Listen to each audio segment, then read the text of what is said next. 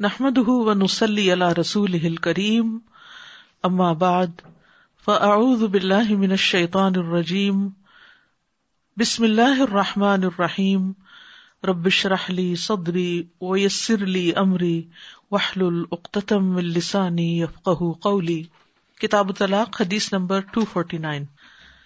حدثنا قتيبة حدثنا الليث عن نافع ان ابن عمر بن الخطاب رضي الله عنهما طلق امرأة له وهي حائض تطليقة واحدة فأمره رسول الله صلى الله عليه وسلم أن يراجعها ثم يمسكها حتى تطهر ثم تحيض عنده حيضة أخرى ثم يمهلها حتى تطهر من حيضها فإن أراد أن يطلقها فليطلقها حين تطهر من قبل أن يجامعها فتلك العدة التي أمر الله أن تطلق لها النساء. وكان عبد الله إذا سئل عن ذلك قال لأحدهم إن كنت طلقتها ثلاثا فقد حرمت عليك حتى تنكح زوجا غيرك. وزاد فيه غيره عن الليث حدثني نافع قال ابن عمر لو طلقت مرة أو مرتين فإن النبي صلى الله عليه وسلم أمرني بهذا. نافع عمر بن خطاب کے بیٹے عبداللہ سے روایت کرتے ہیں کہ طلق امرأة له، انہوں نے اپنی بیوی کو طلاق دے دی. کس نے طلاق دی؟ عبداللہ بن عمر نے. ٹھیک ہے، عمر رضی اللہ عنہ کے بیٹے نے. وہی حائض، اس حال میں کہ وہ حائضہ تھی، پیریڈز میں تھی. تطلیقتاً واحدتاً، ایک طلاق. فامرہ رسول اللہ صلی اللہ علیہ وسلم، تو ان کو رسول اللہ صلی اللہ علیہ وسلم نے حکم دیا ان یراجعہا، کہ وہ اس سے رجوع کر لیں، یعنی بیوی کو واپس لیں. ثم یمسکہا، پھر اس کو روک کر رکھیں. حتی تطہر، یہاں تک کہ وہ پاک ہو جائے. ثم تحید عندہ حیضۃ اخری، پھر وہ ان کے پاس اس کو دوسرا حیض آ جائے، یعنی دوبارہ پیریڈ شروع ہو جائیں. ثم یمہلہا، پھر اس کو مہلت دیں. حتی تطہر من حیضہا، یہاں تک کہ وہ اپنی حیض سے پاک ہو جائے. فَإِنْ أَرَادَ أَنْ يُطَلِّقَهَا، پھر اگر وہ ارادہ کرے کہ اس کو طلاق دینی ہی ہے، فَلْيُطَلِّقْهَا، تو پھر چاہیے کہ وہ طلاق دے دیں. حِينَ تَطْهُرُ، جب وہ عورت پاک ہو جائے، یعنی پاکی کی حالت میں طلاق دے. مِنْ قَبْلِ أَنْ يُجَامِعَهَا، اس سے پہلے کہ اس سے جماع کرے. فَتِلْكَ الْعِدَّةُ، تو یہ ہے وہ عدت، الَّتِي أَمَرَ اللَّهُ، جس کے بارے میں اللہ نے حکم دیا ہے، ان تطلق لها النساء، کہ اس کے لیے عورتوں کو عدت دی جائے، یعنی عدت کو شمار کرتے ہوئے. وکان عبداللہ، اور عبداللہ بن عمر رضی اللہ عنہ، اذا سئل عن ذلک، جب اس کے بارے میں پوچھے گئے، قال لاحدہم، تو آپ نے ان میں سے ایک کو کہا، ان کنت طلقتها ثلاثا، کہ اگر تم نے طلاق دی ہو اس کو 3 بار، فقد حرمت علیک، تو پھر تو وہ تم پر حرام ہو جائے گی. حتی تنکح زوجا غیرک، یہاں تک کہ وہ نکاح کر لے کسی اور شوہر سے. وزاد فیہ غیرہ، اور ان کے علاوہ دوسروں نے زیادہ کیا. عن لیث سے، حدثنی نافع، کہ مجھ سے نافع نے بیان کیا. قال ابن عمر کہتے ہیں، لو طلقت مرۃ او مرتین، اگر تم نے طلاق دی ہو 1 بار یا 2 بار، فإن النبی صلی اللہ علیہ وسلم امرنی بہذا، تو نبی صلی اللہ علیہ وسلم نے مجھے اس کا حکم دیا ہے. بیسیکلی اس حدیث سے جو بات ہمیں پتہ چلتی ہے وہ یہ ہے کہ رجوع کب کیا جا سکتا ہے اور کب نہیں کیا جا سکتا. تو رجوع کی 2 قسمیں ہوتی ہیں. ٹھیک ہے، یہ مسئلہ بہت سمجھنے کا ہے کیونکہ اکثر لوگ اس میں کنفیوز رہتے ہیں. اس میں آپ دیکھیے کہ جب کوئی مرد کسی عورت کو طلاق دے دے تو طلاق کے بعد ابھی 1 دن گزرا، 2 دن گزرے، 3 دن گزرے، تو اس کو حق ہے اگر وہ واپس لینا چاہے تو وہ رجوع کر لے، طلاق اپنی واپس لے لے. لیکن طلاق واپس لینے کا یہ مطلب نہیں کہ طلاق نلیفائی ہو جائے گی، طلاق واقع ہو جائے گی. ہاں، وہ واپس لے سکتا ہے اس کو، ابھی بھی وہ اس کی بیوی ہے، اور پھر اگر وہ طلاق دینا ہی چاہتا ہے تو پھر اس کو واپس نہیں لے گا، رجوع نہیں کرے گا. ٹھیک ہے، لیکن یہ کب واپس لے سکتا ہے؟ پہلی طلاق میں اور دوسری طلاق میں. اگر تیسری بار طلاق دے رہا ہے تو پھر رجوع نہیں ہو سکتا. ٹھیک ہے، تو رجوع کی دو قسمیں ہیں. ایک ہے عدت کے دوران رجوع کرنا. عدت کے دوران رجوع کرنا، اس میں تجدید نکاح کی ضرورت نہیں ہوتی. یعنی عدت ابھی گزر ہی رہی ہے، ایک طلاق دی ہے، 2 دن 3 دن گزرے ہیں، اب یہ عورت عدت میں آ گئی ہے، اب وہ واپس لینا چاہتا لے لے، دوبارہ نکاح کرنے کی ضرورت نہیں ہے. ٹھیک ہے، جیسا کہ ابن عمر کے اس واقعے سے پتہ چلتا ہے، یہ جو اوپر ذکر ہوا ہے کہ آپ نے انہیں رجوع کا حکم دیا لیکن دوبارہ نکاح کرنے کا حکم نہیں دیا. دوسری صورت ہے عدت کے بعد رجوع کرنا، یعنی عورت کو 3 حیض آ گئے اور دوران میں اس نے رجوع نہیں کیا، اب طلاق تو ہو گئی لیکن چونکہ ایک ہی طلاق تھی تو وہ دوبارہ اسی عورت سے شادی کر سکتا ہے. ہاں اگر 3 دفعہ یا اس سے زیادہ دفعہ جیسے ایسے غصے میں دے دیتے ہیں تو پھر اس کے بعد نہ رجوع کر سکتا ہے نہ ہی دوبارہ نکاح کر سکتا ہے. ٹھیک ہے، ماقل بن یسار کی روایت پیچھے آپ پڑھ چکے ہیں، وہ عدت کے بعد رجوع کرنا چاہ رہے تھے، یعنی طلاق ہو گئی، عدت بھی گزر گئی، تو ان کے بھائی کو اسی لیے غصہ آیا تھا کہ عدت بھی گزر گئی، سب کچھ ہو گیا، اب اس کو خیال آیا کہ دوبارہ شادی کرے. لیکن یہ ہے کہ اگر ایک دفعہ طلاق دی تھی تو دوبارہ شادی ہو سکتی ہے اسی عورت سے. اس کو طلاق رجعی کہتے ہیں، وہ طلاق جس میں رجوع ہو سکتا ہے. تو طلاق رجعی میں شوہر رجوع کا زیادہ حقدار ہے. ٹھیک ہے، اور اس پر اجماع ہے کہ جب کوئی مرد اپنی بیوی کو پہلی یا دوسری طلاق دے دے تو وہ اس سے رجوع کرنا چاہے تو رجوع کرنے کا زیادہ حقدار ہے، خواہ عورت پسند نہ بھی کرے. ٹھیک، اگلا باب ہے باب مراجعۃ الحائض، حائضہ عورت کو واپس لینا، حائضہ عورت سے رجوع کرنا.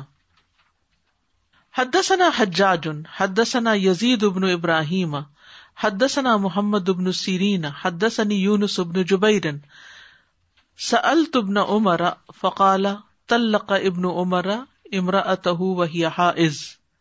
یونس بن جبیر کہتے ہیں میں نے ابن عمر سے سوال کیا، فقال تو انہوں نے کہا، طلق ابن عمر طلاق دی تھی ابن عمر نے، امرأته اپنی بیوی کو، وہی حائض جبکہ وہ حیض کی حالت میں تھی.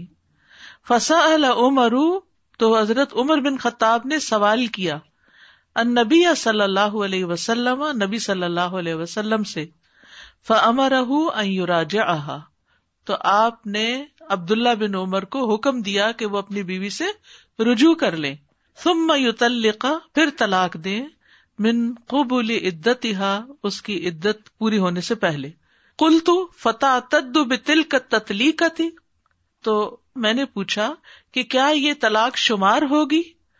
قال ارأیت کہنے لگے تمہارا کیا خیال ہے، ان عجز واستحمق اگر وہ عاجز آ گیا، یعنی اللہ کے احکامات بجا لانے سے، شریعت کی پابندی کرنے سے عاجز آ گیا، اس نے نہیں پابندی کی، غلط کام کیا، او استحمق یا حماقت کی، یعنی احمق ہو گیا، کیونکہ جب انسان غصے میں ہوتا ہے نا تو ایک طرح سے بے وقوف ہو جاتا ہے، تو یہ طلاق اس کی بے وقوفی پر مبنی تھی، تو کیا یہ پھر انویلڈ ہو جائے گی؟ نہیں، یہ تو اس کی اپنی بے وقوفی ہے، طلاق تو پھر بھی ہو جائے گی، وہ طلاق کاؤنٹ کی جائے گی. یعنی مختصراً یہاں بات یہ ہو رہی ہے کہ حائضہ عورت کو طلاق دینا اگرچہ خلاف سنت ہے، یعنی یہ طلاق بدعی ہوگی، سنت کے خلاف ہے یہ بات، تاہم طلاق شمار ہوگی، کاؤنٹ ہوگی، اور اس کا رجوع کرنا صحیح ہوگا، جیسا کہ اس حدیث سے معلوم ہوتا ہے کہ رسول اللہ صلی اللہ علیہ وسلم نے ابن عمر کو رجوع کرنے کا حکم دیا. اگر طلاق صحیح نہ ہوتی تو رجوع کرنے کا کیا مطلب تھا؟ ٹھیک، یعنی رجوع کب ہوتا ہے؟ طلاق کے بعد ہوتا ہے، اور اگر طلاق ہی نہیں ہوئی تو رجوع کیسا؟ یعنی عبداللہ بن عمر نے اپنی عورت کو حیض کی حالت میں طلاق دی تو حضرت عمر نے سوال کیا نبی صلی اللہ علیہ وسلم سے، تو آپ نے فرمایا کہ ابن عمر سے کہو کہ رجوع کرے، پھر اس وقت طلاق دے جب سے اس کی عدت شروع ہو. ٹھیک ہے، یعنی طہر کی حالت میں. ہاں، دوبارہ پھر دوسری طلاق شمار ہو جائے گی. باب تحد المتوفى عنہا، تحد سوگ کرے گی، سوگ، المتوفى عنہا زوجہا جس کا شوہر اس سے فوت ہو گیا، یعنی جس عورت کا شوہر اس کی زندگی میں فوت ہو گیا وہ عورت کیا کرے گی؟ تحد، احداد کہتے ہیں سوگ منانے کو. 4 اشہر و اشرا، 4 مہینے 10 دن. وقال الزہری، اور زہری کہتے ہیں لا ارى ان تقرب الصبیۃ المتوفى عنها الطیبہ، میں نہیں سمجھتا کہ قریب جانا چاہیے نابالغ بچی کو اپنے فوت شدہ شوہر کی وفات کے بعد خوشبو کے قریب. لأن علیہا العدۃ، کیونکہ اس پر بھی عدت ہے، یعنی نابالغ بچی بھی خوشبو نہ لگائے، عدت کرے. یعنی کہ پوری دنیا میں لوگ اس طرح نہیں رہتے جیسے کینیڈا میں رہتے ہیں. ہر ملک کے اپنے اپنے قوانین ہیں، اپنے رسم و رواج ہیں، اپنے کلچرز ہیں. کچھ لوگ ٹرائبل زندگی بسر کرتے ہیں، ان کے نزدیک یہ چیزیں بالکل نارمل ہے. تو وہاں پر وہ نابالغ بچیوں سے بھی کیا کر لیتے ہیں؟ نکاح کر لیتے ہیں.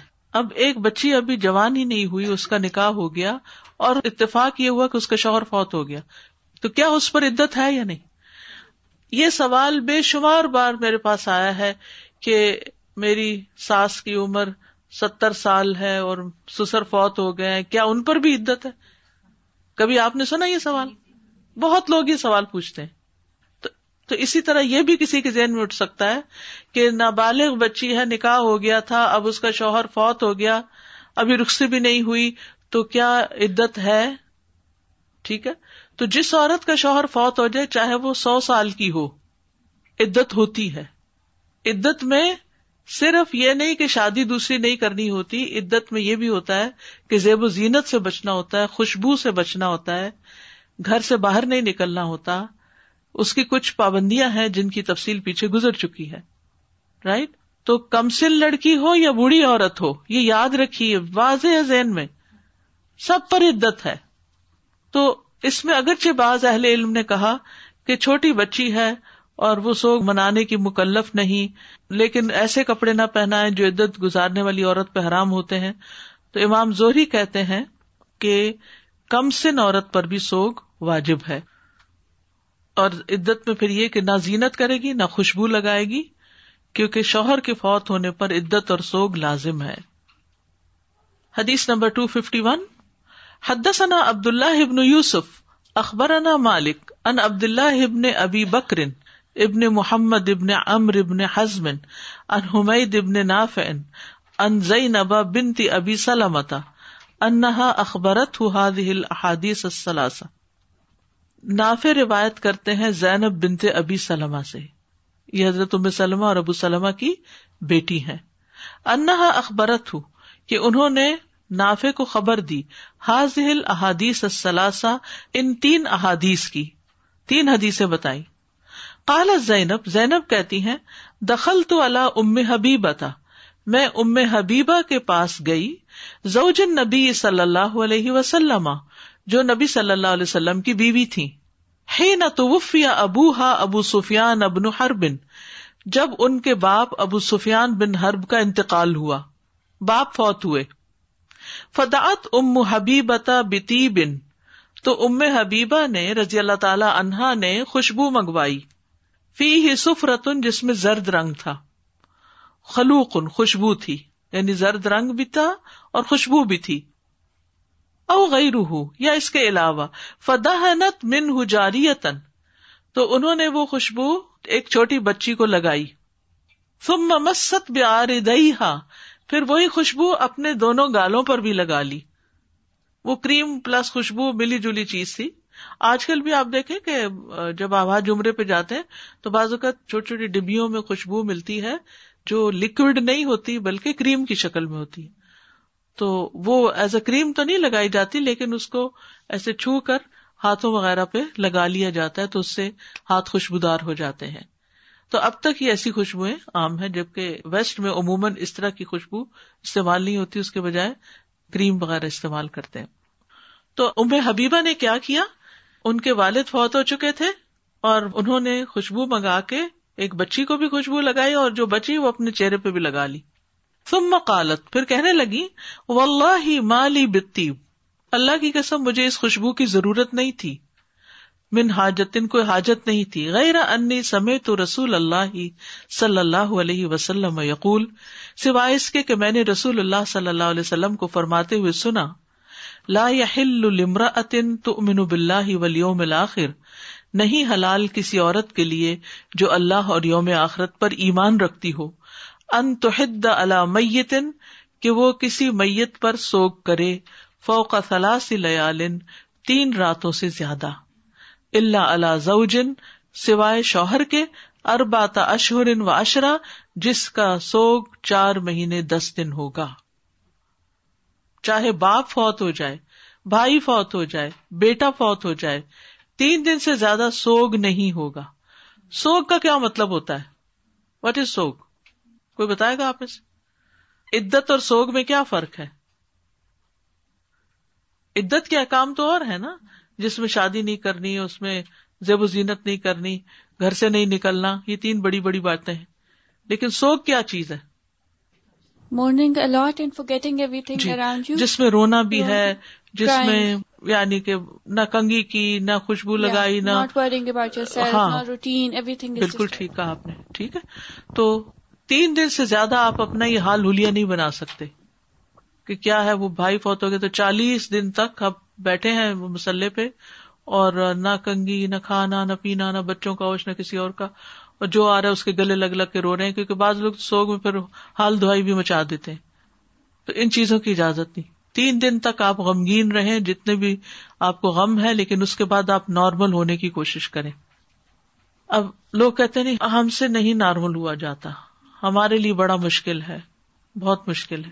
واقعی مشکل ہے، لیکن ایک بات یاد رکھیے کہ ہمارا جو ذہن ہے اس کو ہم جس طرح ٹرین کرتے ہیں، اس کا دھیان جس طرف لگاتے ہیں وہ ادھر لگ جاتا ہے. ہمارا ایک شعور ہے اور ایک ہمارا لا شعور ہے.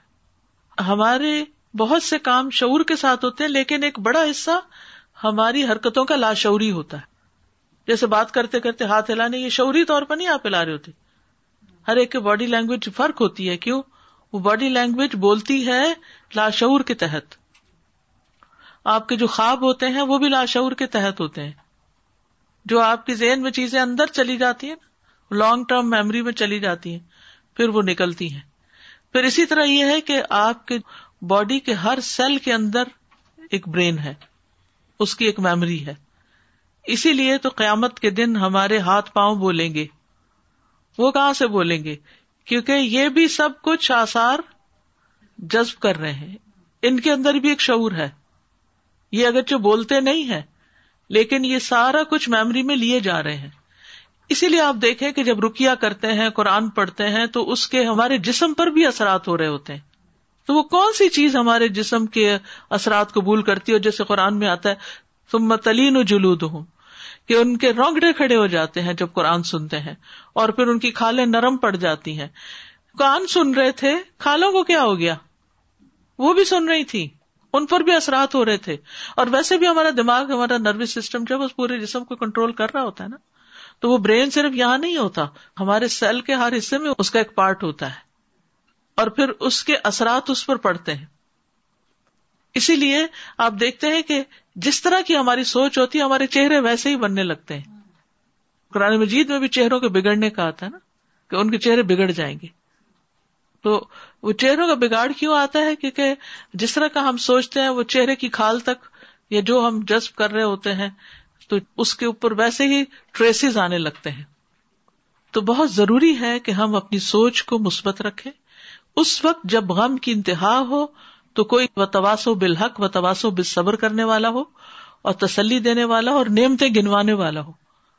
اسی لیے آپ دیکھیں کہ آپ بعض اوقات انتہائی پریشانی کی حالت میں بیٹھے ہوتے ہیں، اتنے میں کوئی آپ کو ملنے کے لیے آ جاتا ہے. آپ بیمار ہیں، کوئی آپ کی عادت کو آ جاتا ہے، آپ کسی غم میں مبتلا ہیں، کوئی دوست آپ کو کال کر لیتا ہے، تو اس کے بعد آپ کی ساری کیفیت ہی بدل جاتی ہے. یا پھر کوئی آپ کو نہ ملنے آیا نہ کال کرنے آیا, اذان ہو گئی, نماز کا وقت ہو گیا, اب آپ نے خود اٹھ کے اللہ سے کلام کرنا شروع کر دیا. اگر آپ نے صحیح سے نماز پڑھ لی تو کیا ہوگا؟ آپ کا اسٹیٹ آف مائنڈ چینج ہو جاتا ہے. اور جب کوئی اچھا انسان آپ سے ملتا ہے, بات کرتا ہے, تو آپ کہتے ہیں یہ تو کوئی غم ہی نہیں, یہ کون سی بات ہے جس کو لے کے میں بیٹھی ہوئی تھی. قرآن آپ کی تھراپی کرتا ہے, کیونکہ اللہ سبحانہ و تعالیٰ کا کلام ہے, وہ آپ سے بولتا ہے, تو آپ اس کے مطابق سوچتے ہیں اچھا یہ تو ایسے ہے, اتنا کچھ اللہ نے مجھے اور دیا ہوا ہے, ایک چیز اگر نہیں تو میں اس کے پیچھے کیوں ہلاک ہو رہی ہوں. تو جو ہی آپ کا ذہن بدلتا ہے, آپ کے ایکشنز, آپ کی ہر چیز بدلنے لگتی ہے. تو ہمارا دین ہم پہ بڑا مہربان ہے, وہ کبھی نہیں چاہتا کہ ہم 3 دن سے زیادہ غم کی حالت میں رہیں اور اپنا کام کاج چھوڑ کے بیٹھ جائیں, یا یہ کہ اپنی زندگی حرام کر لیں. ٹھیک ہے, تو اسی لیے اچھی کمپنی کی ضرورت ہوتی ہے, اچھے دوستوں کی, اچھی مجلس کی, اچھے ماحول کی. یعنی قرآن کا پڑھنا, قرآن کی تعلیم حاصل کرنا, تجوید پڑھ رہے ہوں, تفسیر پڑھ رہے ہوں, حدیث پڑھ رہے ہوں, کچھ بھی پڑھ رہے ہوں, یہ آپ کے ذہنی حالت پر اثر انداز ہوتا ہے, اور اس سے آپ کی سوچ بدلتی ہے, اور آپ کے غم ہلکے ہوتے ہیں, اور آپ کے رویوں میں بھی تبدیلی آ جاتی ہے. اور ان لوگوں کے عمل میں زیادہ تبدیلی آتی ہے جو اس سارے علم کو صرف کانوں کی حد تک نہیں رکھتے, بلکہ وہ لاشعور میں بھیج دیتے ہیں. آپ کے ڈٹرمنیشن کا حصہ بن جاتا ہے کہ نہیں, یہ بات سچی ہے, مجھے تو اسی کے مطابق عمل کرنا ہے.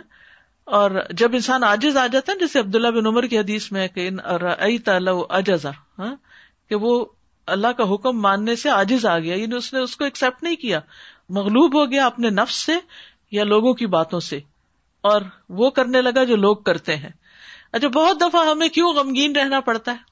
لوگوں کو دکھانے کے لیے, کہ اگر ہم ہنسے یا مسکرائے یا نارمل بہیو کیا تو لوگ کہیں گے ان کو تو غم ہی نہیں. تو وہ ہمارا کلچر ہم پہ غالب آ جاتا ہے, شریعت پیچھے چلی جاتی ہے.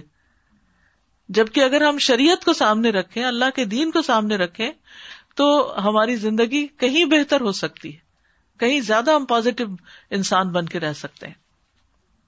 تو انہوں نے کہا کہ مجھے خوشبو کی ضرورت نہیں تھی, لیکن یہ ہے کہ نبی صلی اللہ علیہ وسلم نے فرمایا ہے کہ جو عورت اللہ اور یوم آخرت پر ایمان رکھتی, اسی لیے ایمان جو ہے نا وہ یقین کا نام ہے, اور یہ یقین جو ہے یہ زندگی میں بڑا اہم کردار ادا کرتا ہے. کہتے ہیں کہ جس بیمار کو یہ یقین ہو کہ میں ٹھیک ہو جاؤں گا, وہ ٹھیک ہو جاتا ہے, اور جس کو شک ہو تو وہ کبھی ٹھیک نہیں ہوتا. جس کو امید نہ ہو وہ پھر اس کے مطابق ہی, اور اللہ بھی بندے کے ساتھ کیسا معاملہ کرتا ہے, اس کے گمان کے مطابق معاملہ کرتا ہے. تو بی پازیٹو, آلویز پازیٹو, اس میں بھی خیر ہے, یہ اس سے بہتری نکلے گی کوئی انشاءاللہ. برے خیالات, برے خوابوں کو اپنے ذہن پہ حاوی نہ ہونے دیں. انہیں کہے کہ اصل میں تو اللہ کی قوت ہے, اور دعائیں تو تقدیر بھی بدل دیتی ہیں, کیونکہ بعض خواب انسان کو پریشان رکھتے ہیں زندگی بھر, حالانکہ ہوتا کچھ بھی نہیں. بعض لوگوں کی باتیں یا بعض لوگ ایسے خواہ میں بددعائیں دینے لگتے ہیں, حالانکہ آپ کا کوئی قصور نہیں ہوتا, وہ بددعا آپ کو نہیں لگے گی, وہ اسی کو لگے گی جو دے رہا ہے. تو اصل چیز ہے آپ کی یہ سوچ جو بڑی اہم ہے, اس پہ ورک کریں. اور اس کے پاگل پن کا علاج نہیں ہو سکتا جب تک انسان اپنے آپ کو اللہ کے حکم کے تابع نہ کرے. اسی لیے نبی صلی اللہ علیہ وسلم نے یہاں ایمان کی بات کی. جس عورت کے اندر ایمان ہے, اللہ پر اور آخرت پر پکا یقین ہے, وہ پھر یہ کام نہیں کرے گی. اگلی حدیث میں اسی طرح کا, قالت زینب فدخلت علی زینب بنت جحش, زینب کہتی ہیں کہ میں زینب بنت جحش کے پاس گئی, حین توفی اخوہا, جب ان کے بھائی فوت ہوئے, فدعت بطیب, تو انہوں نے بھی خوشبو منگوائی, فمست منہ, تو اس کو چھوا یعنی اس کو لگایا, ثم قالت اما واللہ ما لی بالطیب من حاجہ, کہنے لگی کہ اللہ کی قسم مجھے اس خوشبو کی کوئی ضرورت نہیں تھی, غیر انی سمعت رسول اللہ صلی اللہ علیہ وسلم, مگر یہ کہ میں نے رسول اللہ صلی اللہ علیہ وسلم کو فرماتے ہوئے سنا تھا, یقول, آپ فرما رہے تھے, علی المنبر, منبر پر, لا یحل لامرأۃ تؤمن باللہ والیوم الآخر, کسی عورت کے لیے حلال نہیں جو اللہ اور یوم آخرت پر ایمان رکھتی ہو, ان تحد علی میت, کہ وہ کسی بھی میت پر سوگ منائے, فوق 3 لیال, 3 راتوں سے بڑھ کر, الا علی زوج, مگر شوہر کے بارے میں, 4 اشہر و عشرہ, 4 مہینے اور 10 دن تک اس کو سوگ کی اجازت ہے. تو ان حدیثوں میں بنیادی طور پر جو بات کی گئی ہے وہ یہ کہ سوگ صرف 3 دن کا ہوتا ہے، اور شوہر کے لیے ایکسیپشنل کیس ہے 4 مہینے 10 دن. اصل میں سوگ منانا جو ہے وہ موت کے دکھ کو بڑھانے کا سبب بنتا ہے، اور دکھ کر کر کے انسان گھل جاتا ہے، حاصل کچھ نہیں ہوتا. ٹھیک ہے. اور جاہلیت کے زمانے میں لوگ دکھ کو بہت دیر دیر تک مناتے رہتے تھے. یعنی وہ جیسے کمبل پکڑ لیتے ہیں نا، تو بس وہ ایک چیز کو حادثہ ہو گیا اس کو پکڑ کے رکھ لیا اور پھر اس کو بھولتے نہیں تھے. اور خاص طور پر عورت کے لیے بہت مصیبت تھی کہ جس عورت کا شوہر فوت ہو جاتا اسے انتہائی تنگ اور وحشت ناک گھر میں رکھا جاتا. جیسے یہود بھی پیریڈز کے دنوں میں عورت کو کسی الگ تھلگ جگہ پہ بھیج دیتے تھے نا. جیسے یہاں پر آپ دیکھیں نا، وہ گھر کے اندر ایک ڈاگ ہاؤس ہوتا ہے، پیچھے ایک کمرہ نہیں بنا ہوتا اسٹوریج سا. تو آپ یوں ہی سمجھے کہ اسی طرح گھروں میں جو اسٹور ٹائپ کمرہ یا الگ تھلگ گھر کا کمرہ یا وحشت ناک تاریک جھونپڑا بنا دیا، جس میں وہ رہتی، نہ وہ خوشبو لگاتی، نہ تیل لگاتی، نہ نہا سکتی تھی، اور نہ ہی کوئی اور اس طرح کے کوئی کام کر سکتی، یعنی کہیں کام نہیں، کسی کے پاس ملنے نہیں جا سکتی تھی، نکل نہیں سکتی تھی. اور یہ دراصل کیا تھا؟ سب کچھ اللہ رب العزت کی تقدیر پر ناراضگی کا اظہار کرنا کہ میرے ساتھ ایسا کیوں ہوا ہے. تو اللہ سبحانہ تعالیٰ نے اپنی رحمت و شفقت کے ساتھ جاہلیت کے اس باطل طریقے کو ختم کر دیا اور صرف 4 مہینے 10 دن تک سوگ منانے کی اجازت دی. لیکن اس میں بھی نہانے وانے سے نہیں منع کیا گیا، ہاں زیب و زینت اور باہر نکلنے سے منع کیا گیا. تو 3 دن کا سوگ جو ہے وہ غم کو ہلکا کر دیتا ہے، لیکن زیادہ ہوگا تو پھر بڑھنا شروع ہو جائے گا دوبارہ.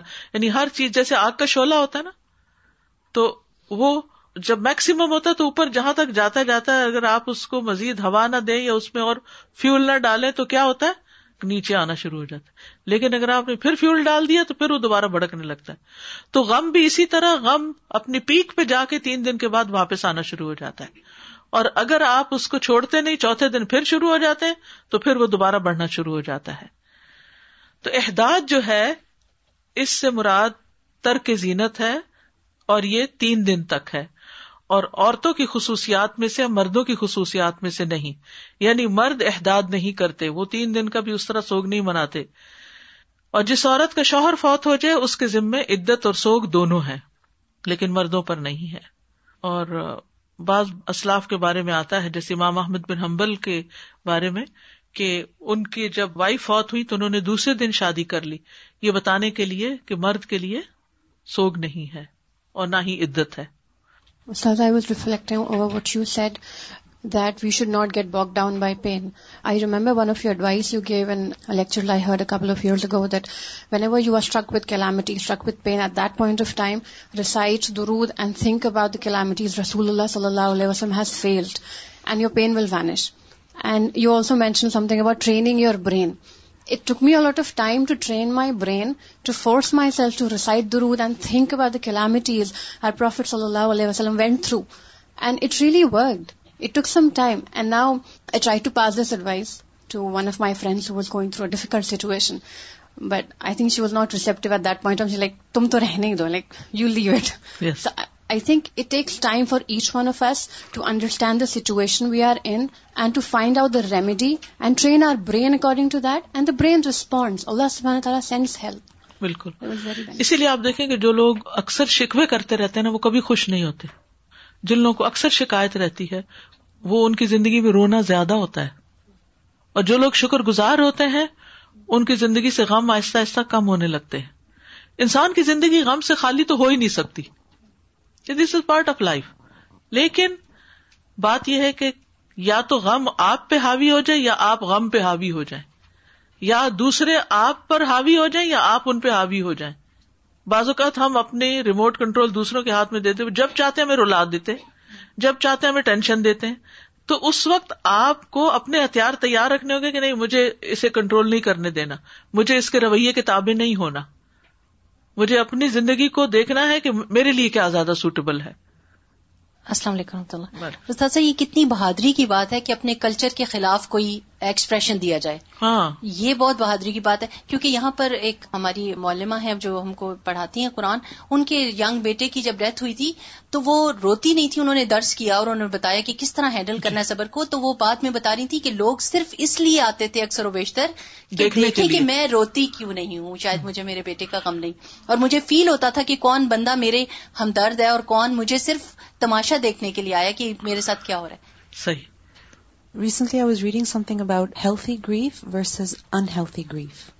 So when it comes to grieving, there is a certain amount of grieving which is actually healthy for you, because you need time to acknowledge your loss and to process your feelings, to accept the loss, and to try to figure out how your life will function with this loss now. So a certain amount of grieving is actually healthy for you. You should not deny it. So this is why, mourning is necessary. But there is a limit to it, because when it's limitless, then it becomes unhealthy. It doesn't let you live life to the fullest. It doesn't let you acknowledge what you have, and it just keeps you, sad and upset for a very long time. Assalamu alaikum. Walaikum salam. I was thinking, subhanAllah, just going back to Satimia's point, last month I encountered two ladies, subhanAllah, one of them, she lost her mom suddenly. And I see how she's in grief. Even those around her also affected, subhanallah. Another one, she went home with her two daughters, teenagers, mashallah, and they died suddenly on a car accident. They were to expect to join university this September. But she's strong, Ustadha, and when you call her, she say it's the qadr of Allah. I can't do anything. And she left with 3 children, she's come back with 1 child. So I was reflecting just now, so true, you have to accept it and let it go, then you'll get that strength from Allah subhanahu wa ta'ala. Yeah. قالت زینب وسمعت ام سلمة تقول جاءت امرأة الى رسول الله صلی اللہ علیہ وسلم فقالت یا رسول اللہ ان ابنتی توفی عنها زوجها. زینب کہتی ہیں کہ میں نے ام سلمہ سے سنا کہ ایک عورت نبی صلی اللہ علیہ وسلم کے پاس آئی, وکالت کہنے لگی یا رسول اللہ, اے اللہ کے رسول, ان ابنتی توفی عنہا زوجہا, کہ میرے بچی کا شوہر فوت ہو گیا, وقد اشتکت عینہا, تو اس کی آنکھ میں تکلیف ہو گئی ہے, افتکحلھا, کیا وہ اس کو سرما لگا سکتی ہے؟ فقال رسول اللہ صلی اللہ علیہ وسلم لا مرتین و ثلاثا, تو آپ صلی اللہ علیہ وسلم نے 2 یا 3 بار نو کہا. کل ذالک یقول لا ثم قال, یعنی ہر بار نہیں کہا, ثم قال, پھر آپ نے فرمایا رسول اللہ صلی اللہ علیہ وسلم نے, انما ہی 4 اشہر و 10, یہ 4 مہینے 10 دن ہی کی تو بات ہے. وقد کانت احداکن فی الجاہلیۃ, اور تم میں سے ایک جاہلیت کے دور میں ترمی بالبارۃ, اونٹ کی مینگنی پھینکتی تھی, علی رأس الحول, سال گزرنے کے بعد. اللہ نے تمہارے لیے آسانی کر دی, اب تو صرف 1/3 رہ گیا ہے.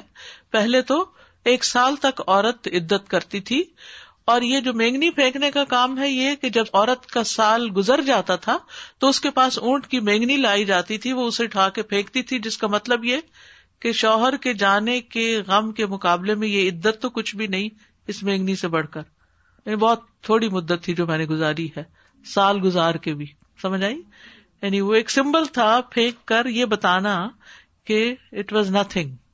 قال حمید فقلت لزینب, حمید کہتے ہیں میں نے زینب سے کہا وما ترمی بالبارتی, اور کیوں پھینکتی تھی وہ اونٹ کی مینگنی, علی رأس الحول, سال گزرنے پر. فقالت زینب, تو زینب کہتی ہے کانت المرأۃ اذا توفی عنہا زوجہا, کہ عورت کا جب شوہر فوت ہو جاتا, دخلت حفشن, تو اس تاریک جھونپڑے میں داخل ہو جاتی, ولبست شر ثیابہا, اور اپنے بدترین کپڑے پہنتی, ولم تمس طیبا, اور خوشبو کو ہاتھ بھی نہ لگاتی, حتی تمر بہا سنت, یہاں تک کہ 1 سال گزر جاتا. ثم تؤتی بدابۃ حمار او شاۃ او طائر, پھر اس کے پاس ایک جانور لایا جاتا, خواہ گدھا یا بکری یا کوئی پرندہ. فتفتز بہ, تو وہ خود کو اس کے ساتھ رگڑتی. فقلما تقتز بہ بشیء, اور کم ہی ایسا ہوتا کہ وہ کسی چیز کے ساتھ خود کو رگڑتی, الا مات, مگر یہ کہ وہ مر جاتا. یعنی اتنی گندی ہوتی تھی وہ عورت, اتنی زہریلے مادے اس کے جسم کے اندر سے نکل رہے ہوتے تھے کہ حتیٰ کہ کوئی پرندہ یا گدھے کے ساتھ وہ اپنا جسم رگڑتی تو وہ بھی مر جاتا.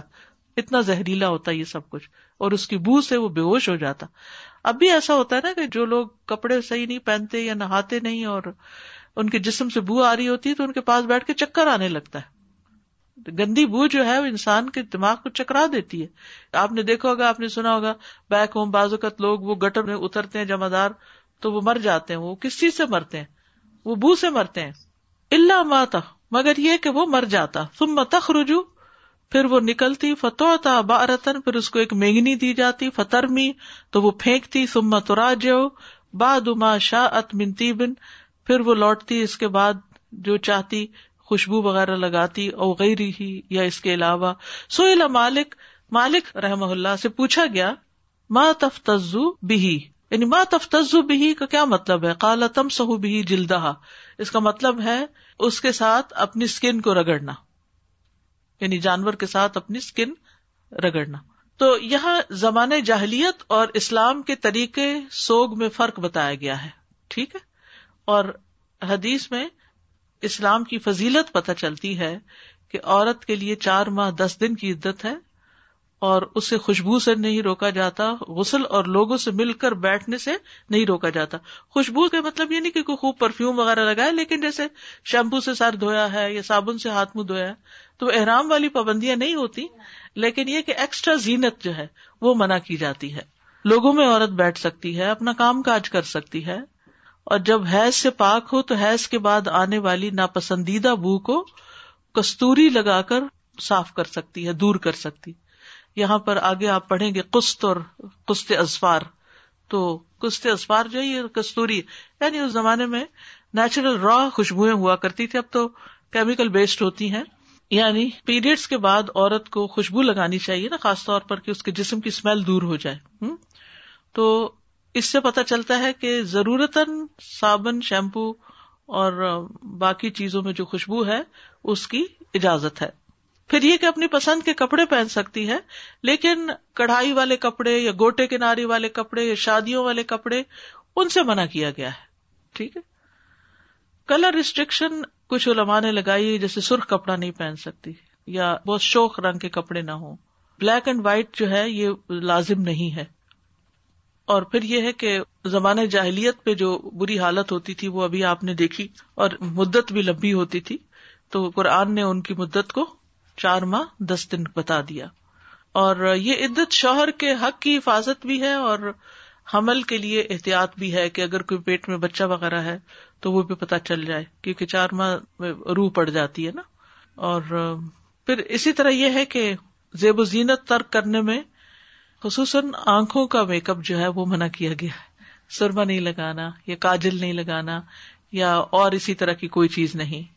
ابن قیم رحمہ اللہ کہتے ہیں ایسی عورت کے لیے خضاب یعنی بالوں کو ڈائی کرنا, نقش و نگاری یعنی اپنے آپ کو بیوٹیفائی کرنا جیسے میک اپ وغیرہ ہوتا ہے, اور زینت اختیار کرنا اور سرخ رنگ بھی حرام ہے.